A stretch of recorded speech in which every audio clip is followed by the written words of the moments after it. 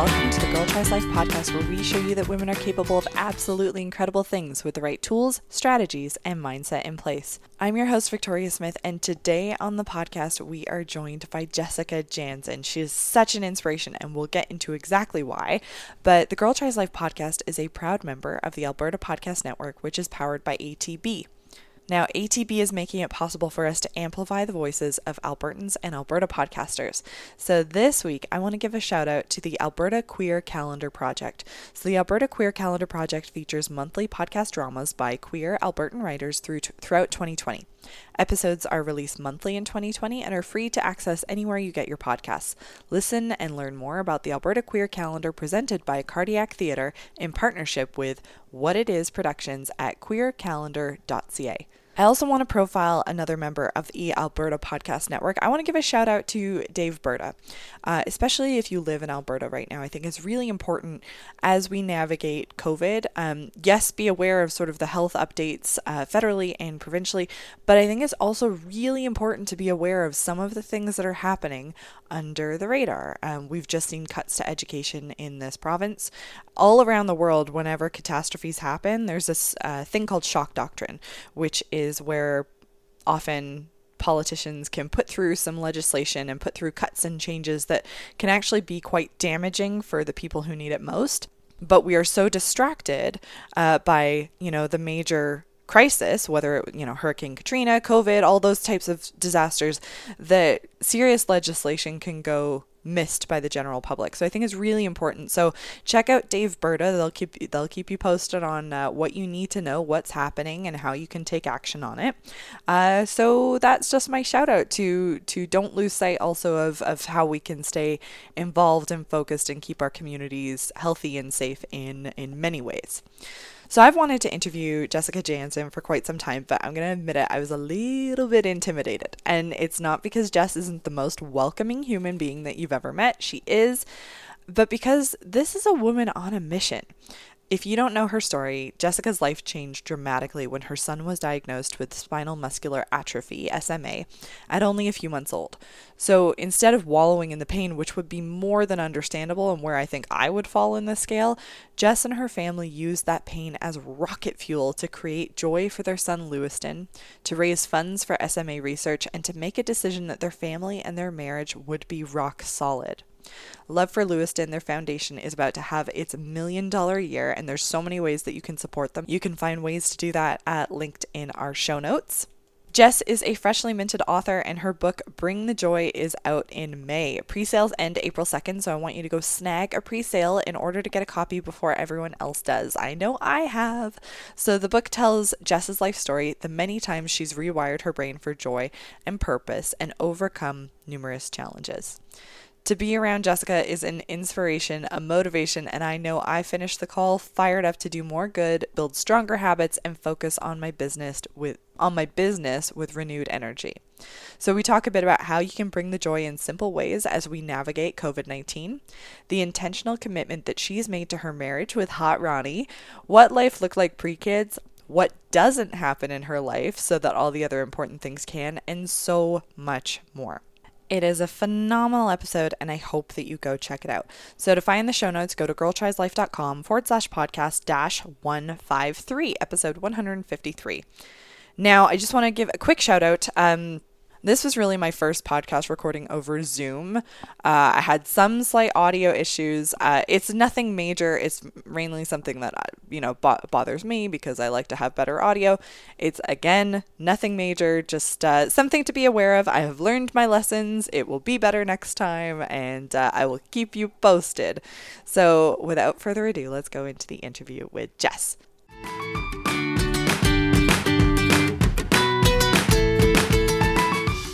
Well, thank you so much, Jess, for joining the podcast. I'm really pleased to have you here. I'm so happy to be here. It's we were just saying before we hit record, this is wild times that we're going through right now. Wild would be the understatement, I think, of the year. I've never seen anything like this. I think most people that are living and breathing on their planet right now haven't seen anything like this. Yeah. Well, and I was saying it's really interesting timing to have you on the podcast because talking about bringing the joy in stressful times, I think is very, very important, but we will get to that. So for those, I I know a lot about you. I'm assuming a lot of my listeners know a lot about you, but I want to give people an idea of what life was like for you pre-children. As a mom, I know that it kind of feels like your life was defined in like after kids and before kids. Mm-hmm. So, and they change you so dramatically as a woman, right? So like, what was Jess's life like pre-kids? What did that look like? Oh man, it depends how far you want to go back, but I've always had like a servant heart, so always been involved in like service and volunteer work. Ironically enough, I met this family at our church in a Sunday school classroom, and they had 2 kids with spinal muscular atrophy. And so I helped their family, whether it was like they wanted to go on a date night and I'd come over and watch their kids. I kind of like worked for them essentially for a month while they were in between caregivers and I was in between jobs, and took them on trips and to my parents' farm and like really cool, fun activities that they wouldn't normally get to do. And then I was like a career woman. My goal was to like climb the, corporate ladder and become a CEO. I just like wanted to define my own path of success. My parents are farmers and my dad's been farming since he basically could walk with my grandpa. And then he later started his own farm in 1978. So I knew the farm life wasn't for me. And so I really wanted to carve out my own path and define success for myself. And for me, that looked like a corporate job and traveling and meetings and, doing all the things. And so I had a really amazing run at Jugo Juice. They're a Calgary-based company. That at the time when I started working for them was family owned and operated. And then they sold to a big publicly traded company, and things very quickly kind of changed, and it wasn't the same company that I started with. And then during that process, I was working, but like I met my husband and then we were working together. And so you'd like drive to work together, have offices 8 feet apart, and then like drive home together and like be intertwined in all these projects. So when I got headhunted for an opportunity with a software company, I was like, oh, this is where I want to be. And I worked for a massive, like worldwide, globally, global company in the software business. And I did that for just under a year and I hated it. Yeah. I'm really good at sales. I'm really good at meetings. I'm really good at networking, but the grind of like, you have to be there by 7, like you're selling millions of dollars of software. So these deals don't happen overnight. Like, it's not like selling a sweatshirt, it's like dealing with boards of directors and, involving all these layers, and nothing moves quickly in that large of a corporation. And so I just didn't like the toxic work environment. 7 out of 12 people in our team were getting a divorce because like you live, sleep, and breathe it. And there was like some expectations from some of the team members and clients that you'd like entertain them and then continue to entertain them, if you know what I mean. Oh, and I was just like, you know what, this is not for me. I want my marriage to be rock solid. And so I walked out of there 4 days before my 30th birthday and was like, I have no idea what I'm doing with my life, but I cannot turn 30 and this be like where I am. So I typed up my resignation letter. And since then, it's just been the schmozzle. I think that's the best word to use it, of like ways to make income. So now I feel like I've caught my stride. And I think that's my encouragement to anybody. It wasn't like I just took the leap of faith from like this corporate secure paycheck to all of a sudden, oh, now you're a successful business owner. You read books like Shoe Dog, like with Phil Knight and his story of Nike and how long it took for them to actually make money and cash flow and all of that. And it's been a grind, but we've kind of found a rhythm. I love what I'm doing. And now I'm just trying to generate revenue from it, which is crazy. I'd love to do what I do for free. But at the end of the day, I have big dreams and goals for our family and for my relationship with my husband. So now, there's kids and everything involved, and kind of my life got changed. The trajectory got changed. I've always wanted to be a speaker. But my mom was like, what are you going to speak about? Like, when you see people on stage, they need to have a story. And that was before I had my son Lewiston, probably a year, maybe 6 months before he came. And we both kind of laugh about it. We're like, well, there's the story. Yeah. Pretty clear. So for anyone that doesn't know the Lewiston story, can you tell us a bit about that? Yeah. So I think that's like a perfect transition. So I quit my job at SAP. I start going out on my own. I can start doing business consulting, helping these small businesses. And then I get pregnant, and with my daughter, have her. She's amazing. I had luckily got a contract with a company that took me on as an employee. So I got maternity leave, but then I got pregnant again 4 months later, not trying. We're fertile Myrtle. And so I'm super thankful for that, but I didn't go back to work. And so the funds had dried up. There was no maternity leave and we were just kind of on our own. And within our son being about 2 months, he went limp on a vacation in Winnipeg. And so we went to the Winnipeg hospital there. I didn't really even notice it. I had taken him to a chiropractor for colic because I was so desperate. He's a really colicky baby. And the chiro suggested I go in. So I go in, go see the chiropractor, and she refers us and says, go to Children's. We go to Children's, 6 days of testing, nothing done there. While we're there, I have a phone call with the 2 kids that I had volunteered with for the last 10 years. And Karen's like, get an SMA test. Like, it sounds very similar to what the kids had when they were diagnosed. So I'm like, is it really complicated? She's like, no, it's just blood work. It's that simple. So of course, Winnipeg's like, oh, we don't want to do it. We don't actually have a lab here that tests for it. I was like, I don't care. Charge me $1 billion. Like, just send this off. We'll pay for it. They end up drawing the blood. Apparently they never sent it because by the results take a while to get back. And that in that time, we got released from the Winnipeg hospital, flew back to Calgary, went to see a doctor, then went to see the pediatric neurology team here at Alberta Children's, who was like night and day, amazing, like so detailed, so thorough. I was like, can you check on the status of this SMA test? We did it on this date, blah, blah, blah. They're like, there's no record of the blood work ever being sent. So frustrating. And so we redid all these horrible tests. Like, there was one test where your kid lies there, you hold your child down where they poke needles in and out of different areas of their body to hit the nerve endings. And that's to see if the nerves are firing, and his weren't, which is like a very clear symptom of that. It's like an hour-long test. It's horrible. You give your baby like sugar water and try to keep them from crying. It's brutal. So you had to do that test twice. And finally on August 5th, the neurologist walked into the room and said, hey, I'm really sorry to tell you this, but we believe your son has SMA. And in my head, I'm like, well, no problem. I'm like, I know kids with SMA. I've taken care of them. I know we're going to need some help, and we'll maybe have to make the house wheelchair accessible, but like, you get to cut the line at Disney, and you get all the handicap spots. I was like, boom.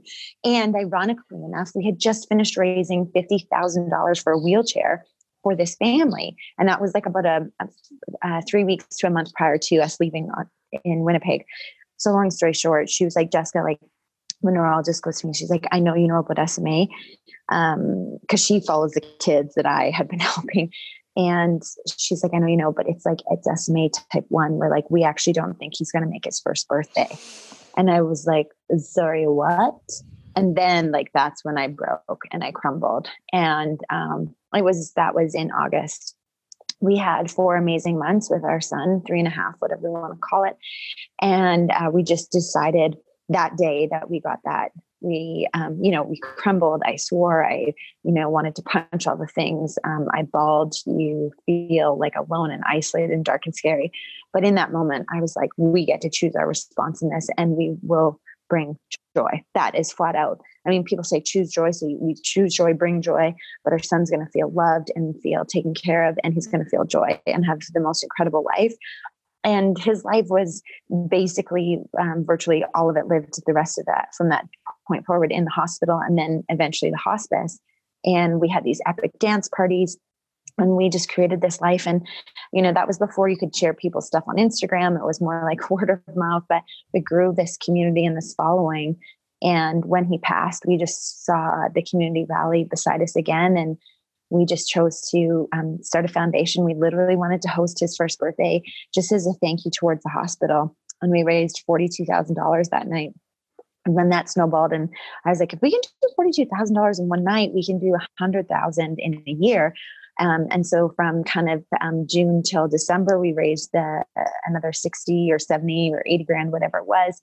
And then the next year I was like, if we can do 100, we can do 200. We hit 200,000 in September. And I was like, dang, if we can do 200, let's hit 250. So we hit 268. And to date, we're here in March 2020, whenever this goes live. But we've raised like over $705,000 in 3 years. This is our $1 million year. Our slogan was be part of the million. And plans have shifted like crazy. And so we're just trying to figure out our backup plan. As you know, you can't host large events and gatherings, but I believe it's going to happen because we've seen this community rally together time and time again. And we just dream really big and we go after it.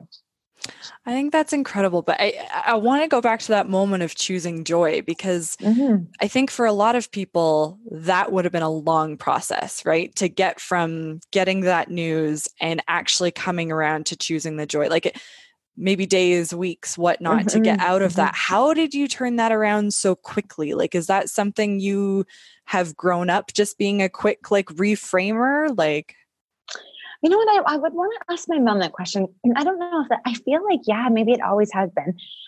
I struggled with depression and like mental health, especially in high school. A little bit coming out of that. Calgary, when I moved here in 2006, it was a really good fresh start for me. And I do believe that I know how quickly I can slip down the slope.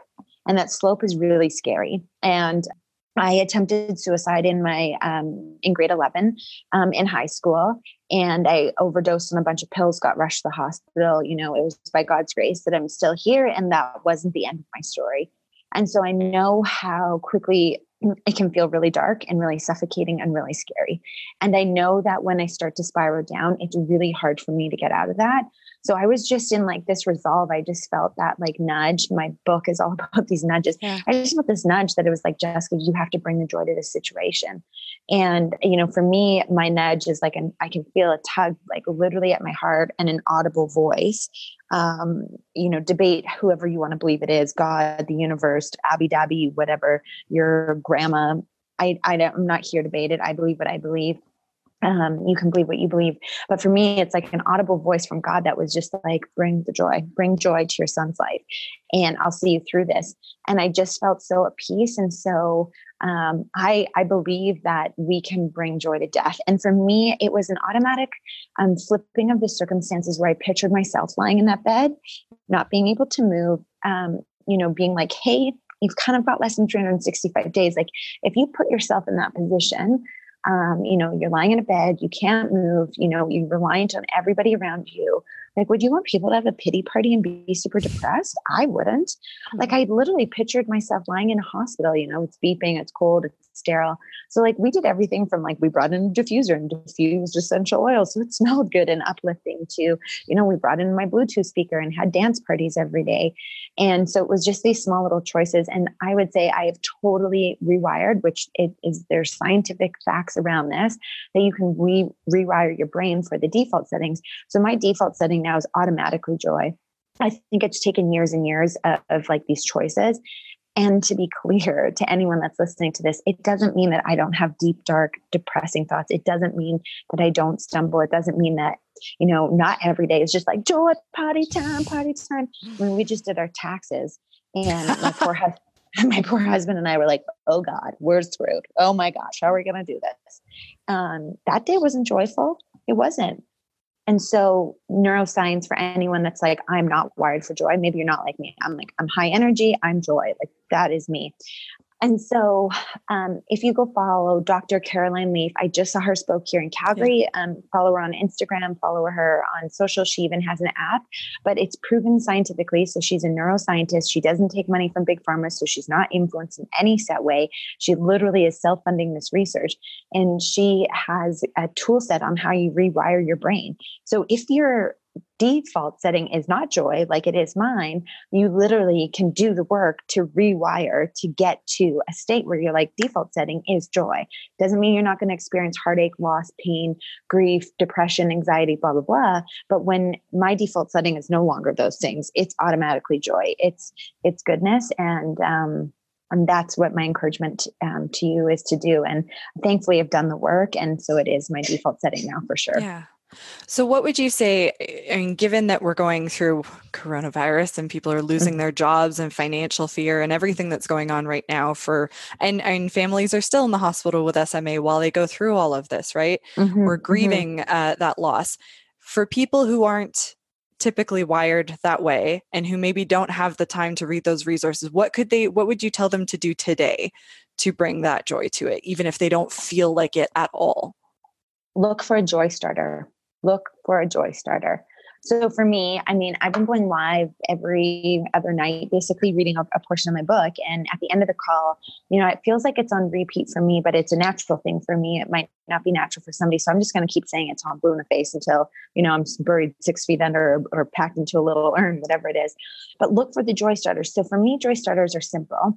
And you and I are on a Zoom call, and I'm holding up this beautiful handcrafted mug. It's a mug by a local potter. She actually only lives a couple of blocks from me, ironically enough. And she makes these gorgeous ceramic mugs. And there's something for me about making my French press coffee in the morning, sprinkling overpriced cinnamon in it, and having it in this mug. I only own 2 of them. So if they're dirty, I literally will wash it right then and there and use it. And for me, it sounds crazy, but this more expensive mug is like a joy starter for me. And so it's like, I look forward to getting on the bed and having a hot coffee with overpriced cinnamon that's absolutely delicious in this mug. And so it can be in the small things. So what are some things that like will spark joy? The KonMari method, that's all about sparking joy. And it's about tuning in to like, okay, what doesn't bring me joy is all the receipts on my floor. So I got to do something about that. What brings me joy is like going through my gratitude every morning. So it sets the tone for the rest of my day. So it's just something practical that you can do. Look around you right then and there. And it's like, what do you have in your life? Maybe it's your favorite pair of jeans, or maybe it's a new kick-ass top. Like we just came out with these shirts that say "Not today, Satan." For me, that's a joy starter, because it's like me claiming my mother effing day and my focus. And it's like, not today, Satan. You are not going to get a hold on my joy. And so it's like, maybe it's a favorite sweatshirt. Maybe it's a favorite pen that you get to write with. Maybe it's, doing a happy dance with your kids for 5 minutes to, your favorite song. There are small things along the way that you can look for, and then just start picking up on those. Like list your 5 joy starters, find your joy starters. And that is a really easy place to start. I love it. And it's like, that's exactly what you did in that hospital room, right? Like what you're saying with the diffuser, like bringing in beauty and joy and more pleasant experiences than sterile hospital rooms, for sure. Oh, that's incredible.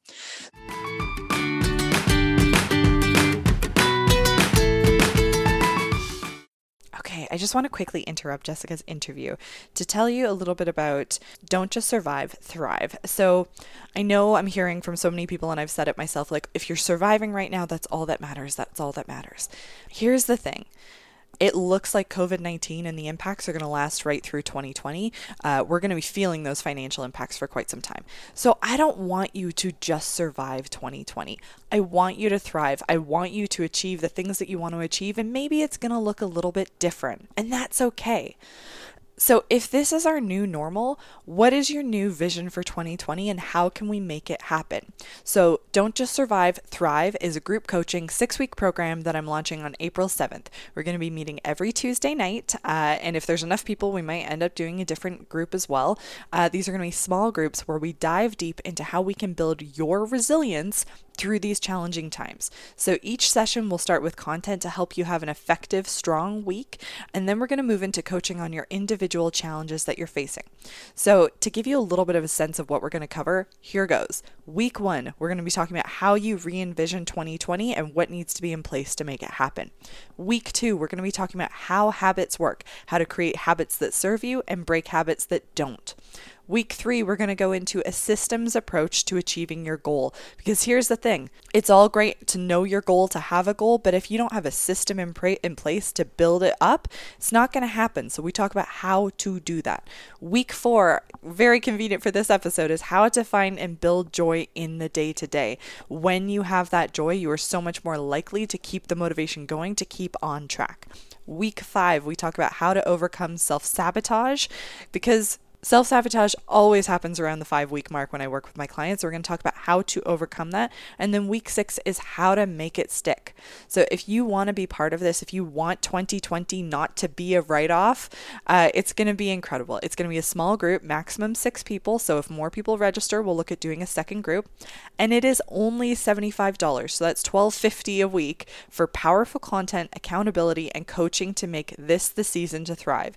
Usually we charge like 3 to 4 times this for group coaching, but I am so conscious of what everyone is going through right now that I want to make it as affordable as possible. So $12.50 a week to have 2020 not be a write-off, to have 2020 be a year that you can really achieve what you want to. I hope it's as affordable as we can make it for you. So if you want in, email me, victoria@stresslessladies.com, and we'll snag you a spot. Like I said, it starts April 7th, so we're getting going soon here. Or you can contact me on Instagram @stresslessladies and DM me there, and we will get you signed up. The focus of this group coaching program is that 2020 is not a write-off. We don't just want you to survive, we want you to thrive. Even with all the challenges, I guarantee we can make that happen. So I hope to see you there. It's going to be absolute fire, and I wish you the best. Back to the interview.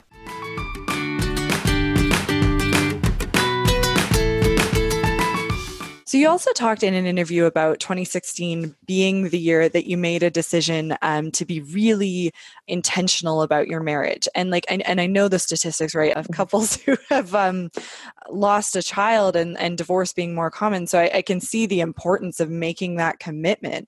What has that looked like on a day-to-day, week-to-week basis? Because I mean, life gets hard, right? Like you're saying, taxes, like how has that shown up differently for you?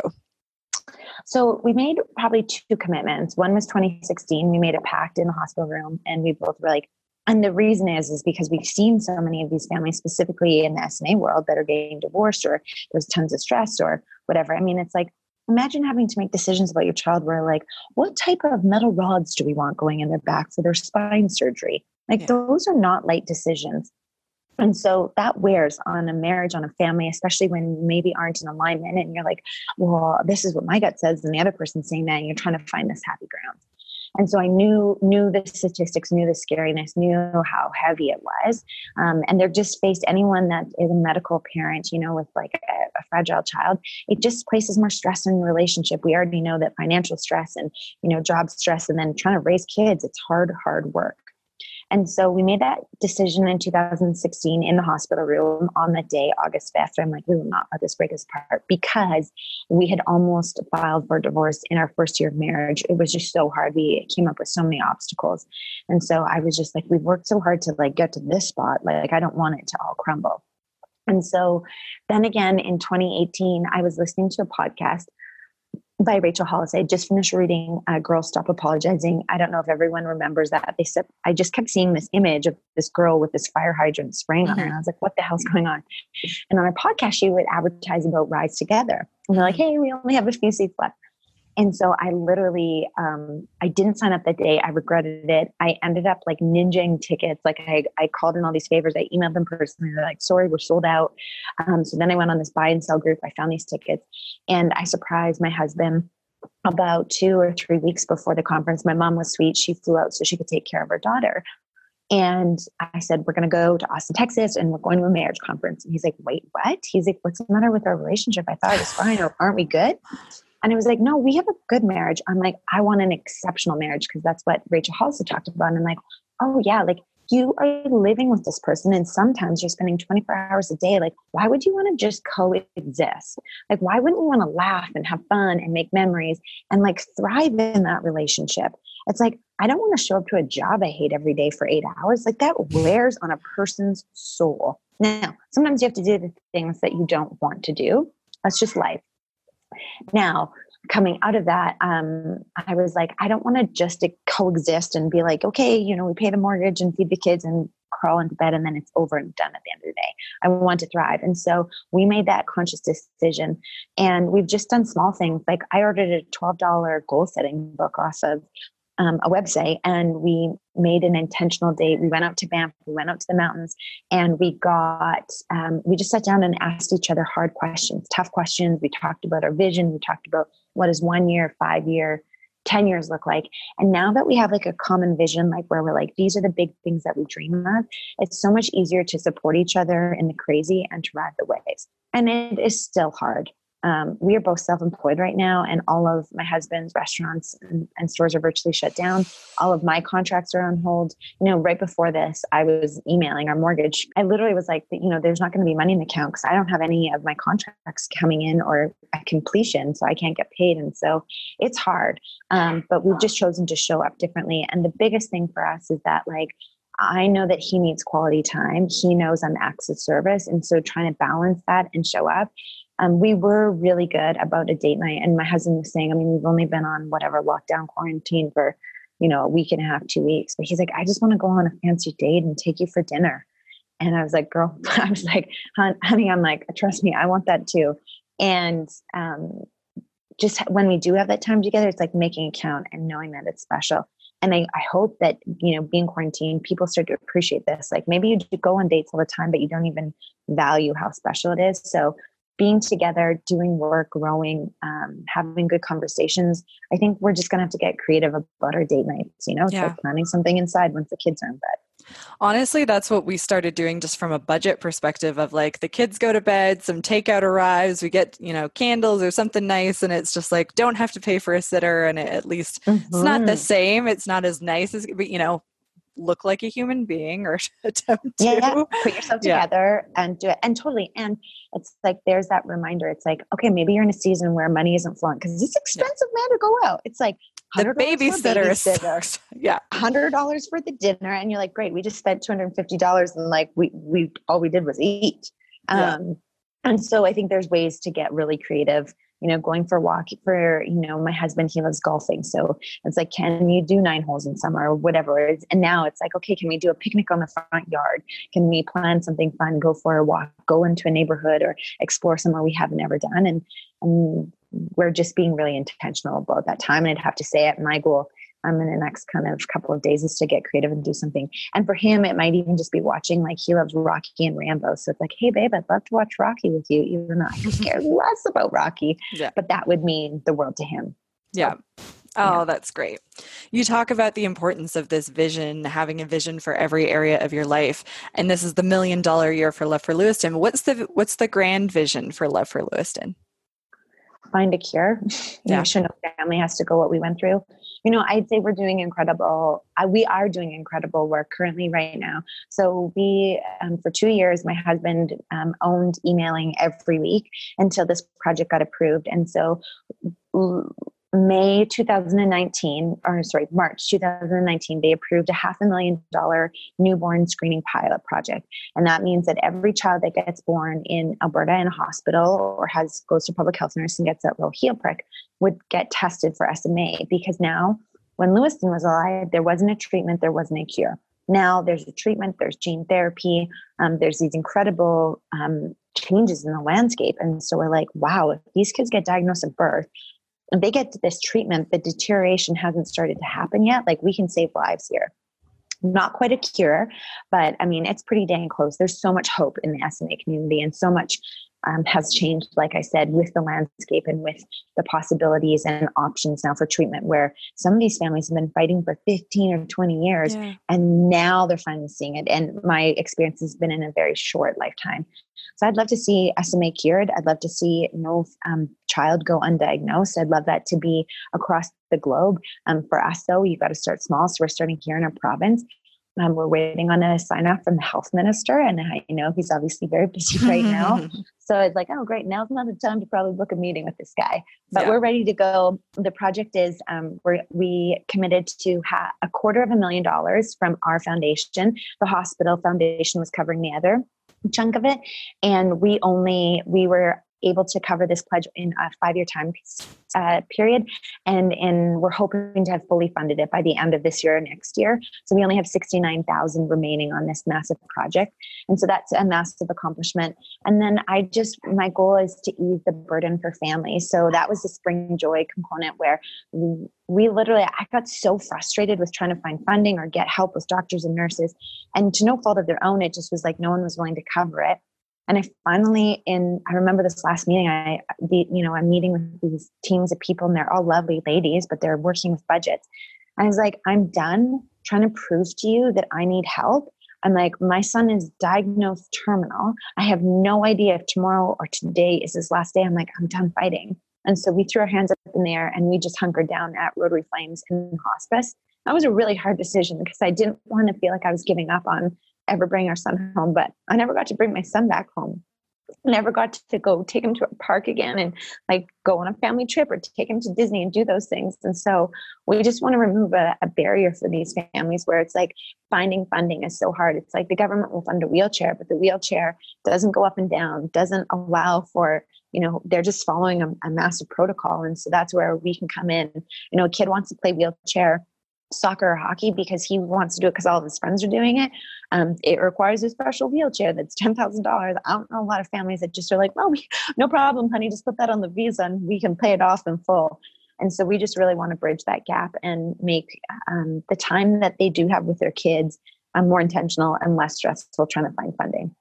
I think it's absolutely incredible what you're doing and how you have channeled that pain into a real purpose in your life and to and not just your life and into the lives of all of these families who are struggling with that. So I just want to acknowledge you for that. I think it's absolutely incredible. Thanks. We use this saying, use pain as rocket fuel. And I really believe that. I believe that we've used the pain, the hurt, all of the upset and turmoil. We've just used that as rocket fuel to do good in the world. And I believe that you can apply that theory right now. Like if you're sitting in pain or darkness, or you're not sure what's next, use whatever pain you're experiencing, use that for good. Use that as rocket fuel to change something, do something, because we're all capable. It's just a choice of whether or not we're going to show up. Yeah.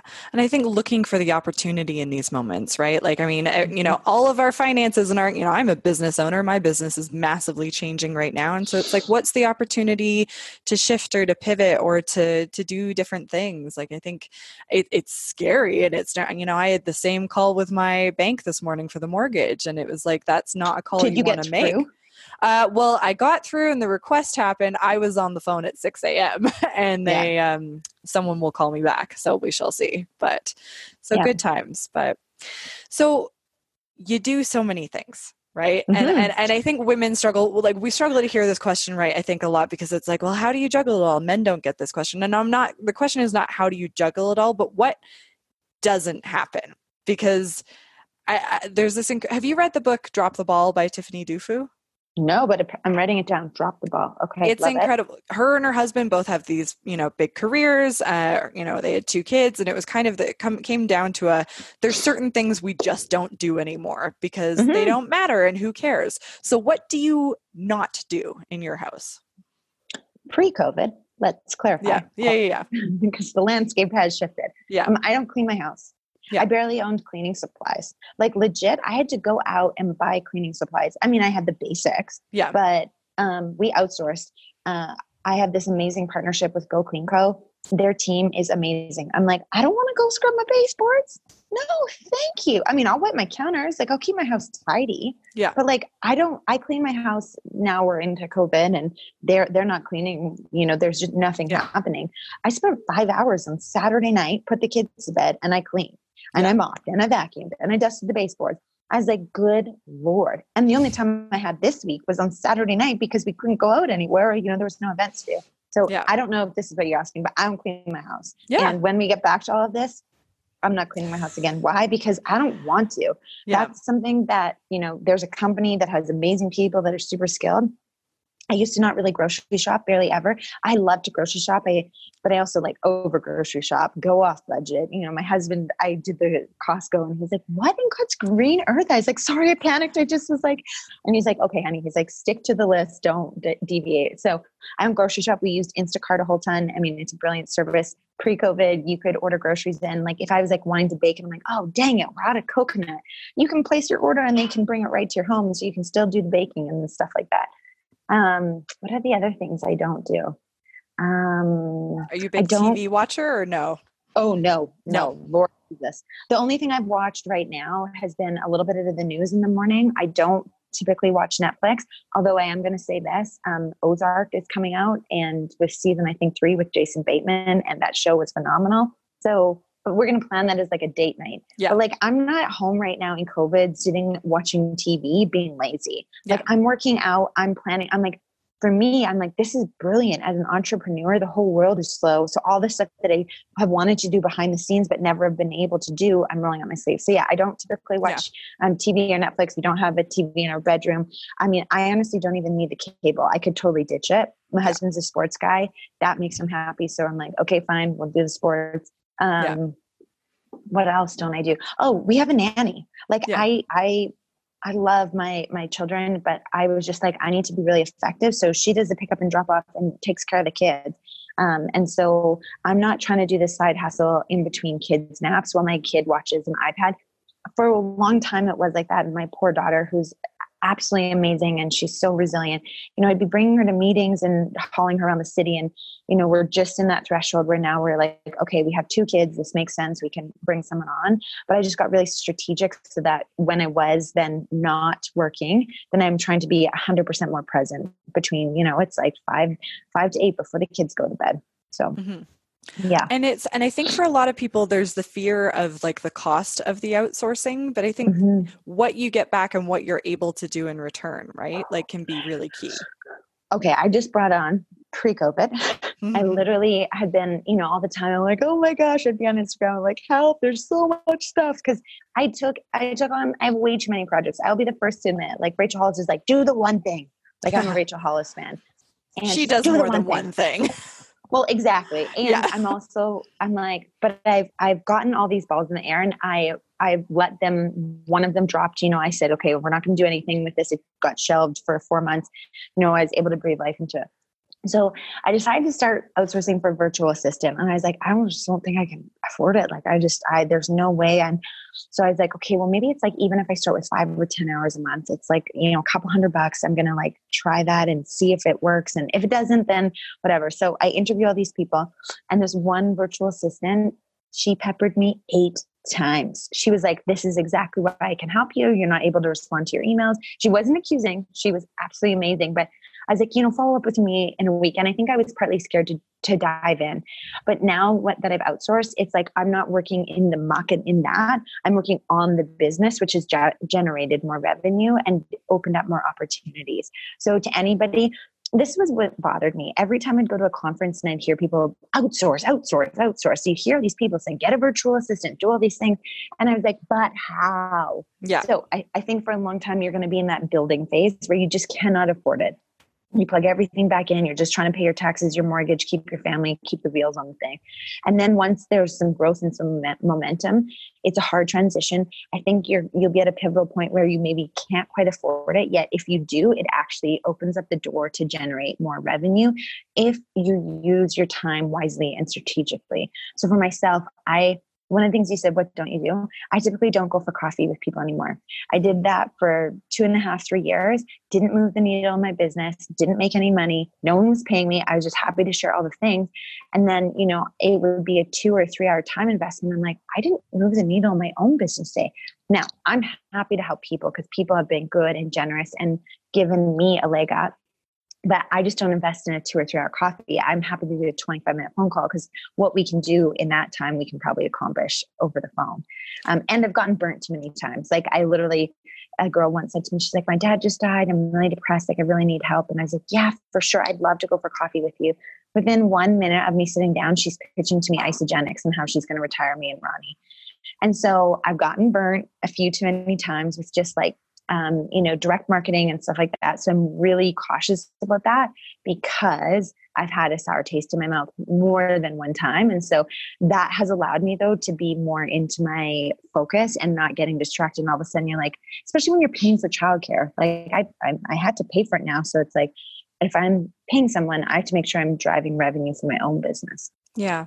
And it's interesting what you're saying about like what you can do in 25 minutes, right? It comes back to the intention, right? How are you intending to spend your time? How are you intending to bring joy? How are you like the intention is just the pivotal part of everything, right? Mm-hmm, mm-hmm. Yeah. I have in bright pink on my kind of calendar. It says, what am I doing right now to move the needle? I love it. So it's a good checkpoint for me. It's like, okay, boom, is right now is what I'm working on, scrolling on Instagram, whatever it is that moving the needle in my business, or am I just numbing myself or procrastinating or whatever? Mm-hmm. I love it. I need your energy. I need to build that up. So I want to talk a bit about the book. When does it officially come out? Don't have an official date. Okay. Hashtag COVID-19. Yeah. True. Yeah. The goal is May 2020. So between the 1st and the 31st, is there 31 days or 30 days? I think so. I think there's 31 days in April. Between then, there's a lot of moving pieces. I had a massive contract that I social media influence, if that's what you want to call it. That's what pays our bills truly, because all of these projects I'm working on have been passion projects. And I had finished my content, delivered it to the client, and they're like, just kidding, we can't post it because of COVID-19. And I don't get paid until I post. And then still there's net payment terms. And that was a big chunk of change to be able to help pay for printing costs and whatever. And I'll be about $90,000 into this project by the time we're done. So I'm just praying that all the pieces come together. I'm trusting that it will happen. So we're doing pre-sales for the book campaign. So you get it at a really great price. And then we'll move over to my website. And like I said, my goal is May 2020. At some point, there'll be an audio book and for sure an ebook that everyone's purchased. They'll definitely get an ebook if the printing, gets delayed a little bit. And I'm not sure if the printers are on track right now. So that's another thing that we're working through. So it's coming. It's been a 6-year project and I'm so, so, so excited. I believe it's kind of crazy because I got so mad at myself and I'm like, holy crap. I'm like, there literally has never been a better time than right now for this book because it's truly practical things. And I believe I'm like, if I can bring joy to the death of my son, watching him struggle to breathe day in, day out, watching someone deteriorate and then eventually die in your arms, I was like, damn it, we can bring joy to COVID-19. Like that's just how much I believe it. And I know that you can read through the chapters. Some are super funny. Some are way more serious. But it's those little nudges that we get along the way. And those nudges and responding to them is what leads to bringing the joy in your life. Oh, I love it. Well, I'm going to be pre-ordering my copy. So April 2nd is the deadline for... Yeah, for the pre-sales ending.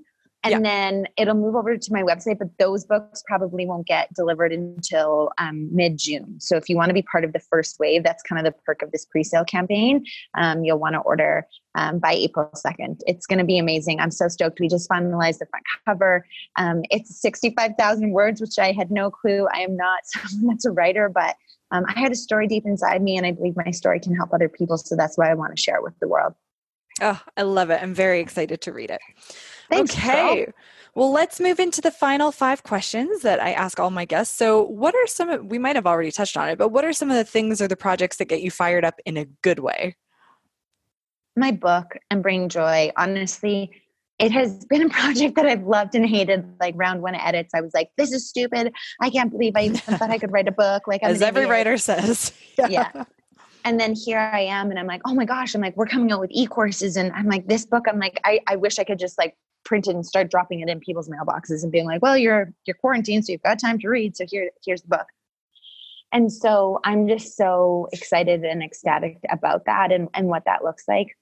That project fires me up. I think it's the things that stir my heart. For me, it's like people feeling stuck because I've been stuck, because I didn't have the courage. I didn't have the drive, the passion, and the courage to really jump and take that leap of faith. So that's something where I love just lunch being made in the kitchen. If you hear that, rice lid being, And so I just am really passionate about helping entrepreneurs and females especially. I don't believe you have to have this massive empire, but I just believe that if you are following the nudges of your heart, whatever that is, being at home and being totally present and being a killer stay-at-home mom, whether that's wanting to have a side hustle, having a knitting business, or that's wanting to, have a massive empire where, you're producing New York Times bestsellers. There's not a right or a wrong answer, but it's just like, living your life with intention. And that stems from knowing that our days are numbered. The average person gets 30,000 days. My son had 179. And I believe if someone gave you a contract with life and basically hand delivered you a piece of paper that said, hey, Victoria, just so you know, like you've got, 243 days. Imagine someone said that to you. Yeah. Like I can guarantee you put some rocket burners underneath your ass and get going. Yeah. What's the most inspiring book you've read in the past few years? The last 2 would be Girl Stop Apologizing by Rachel Hollis, obviously. Anything by her has just been amazing. That's been, for me, someone that's blazed a trail that's given me the kick in the pants to do it.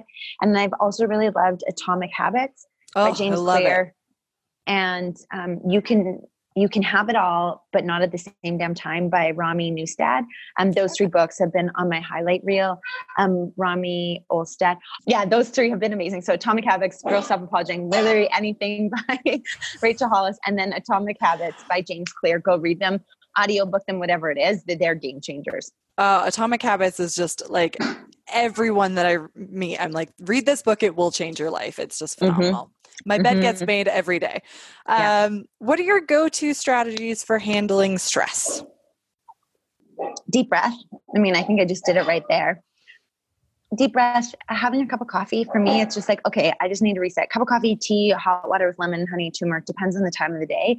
In my mug, in my Joy Starter mug, there's like something really simple about just like pausing and like re-looking at the situation. Going for a workout, that's like when I am all disheveled. I find that usually clears my head. And then sometimes, honestly, it's just like I have a couple of people, where I'm like, I will call my bestie and it's like, we're both, entrepreneurs and you got to hustle. But I was like, I need 2 minutes of your time. I need to vent it all out. And so she'll just like, okay, and go. And then you're like, this is wrong. That's wrong. I screwed up here. This isn't working. I thought I was going to close that contract.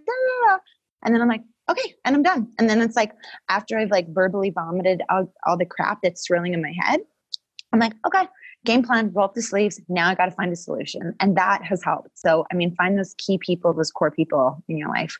Yeah. What's the best life lesson you've learned or advice that you've been given? The best advice that I've ever been given is to dream big, go anywhere, do anything. That comes from my business mentor, Roger. He's an incredible man of faith and has just poured into my life time and time again. And that lesson came from him. And I didn't believe it until probably a couple of years ago, but dream big, go anywhere, do anything. I think it's perfect. And the best life lesson I've learned, I think it all stems back to bringing joy. But I think for me, it's just to continue to rise up and to do it unapologetically being me. I think for so long, I've like kind of tried to play small because I have a really big personality and it's not for everybody. And that's okay. I don't need to be everybody's best friend. I've got my core group of girls that love me and accept me and know all my crazy. But some people are like, oh my gosh, your life exhausts me. Oh, and I'm like, that's okay. I'm not for you. And so learning to be fully grounded in who I am and then going after those things. Yeah. And final question, Jess, is what does it mean to you to live your best life? I'm in it right now. I literally have the title of my next book. And praying I get picked up by a publisher to make it happen. But I'm living the dream. I planned the vision. I have this beautiful and amazing home, and Lord willing, we don't lose it with COVID-19. I have this incredible, hot, sexy, really great in bed husband that I've always dreamed of. I mean, ladies, I'm going to call it what it is. I think we all, if we looked at our husband with, a better set of lenses or clear vision, we'd have a better marriage. But he's absolutely, hands down, the most incredible human being alive. He's the best dad. And I have these beautiful, healthy children. I should have 3 Earthside, but I have 2 Earthside, 1 up in heaven. And so for me, it's like the choices that I make daily have impact. And I've chosen, that goes back to that habits thing with James Clear. I've really worked hard and intentionally on my daily choices because that is now leading to living a dream life on purpose. And I'm doing work that is so important. And I'm not letting the pain, stop me. I'm using it to do really good things in the world. I love it. Well, Jess, you're an inspiration. And thank you so much for joining us on the podcast. It's been such a pleasure to have you. Thank you so much. It's an honor. Please, you guys, I'd love to connect. You can hit me up at my handle at the Jessica Jansen or our website, jessicajansen.ca, and then go buy a copy of Bring the Joy. There's copies. Ebook is $5, so it's not a massive spend. You can get, there's other discounted copies and the audio is $15. I know that it will be a book that can help give you some perspective and then help give you some encouragement to get your butt in gear and start living your best life. Well, thank you. Okay, so big thank you to Jessica for joining us on the podcast. Now, I just want to send a final reminder to you. If you want to make 2020 an incredible year, not just a year that you survive, not a write-off, let's not just survive, let's thrive. So check out our group coaching program, 6 weeks. If you want more information, follow up with me, Victoria at stresslessladies.com, or DM me on Instagram at stresslessladies.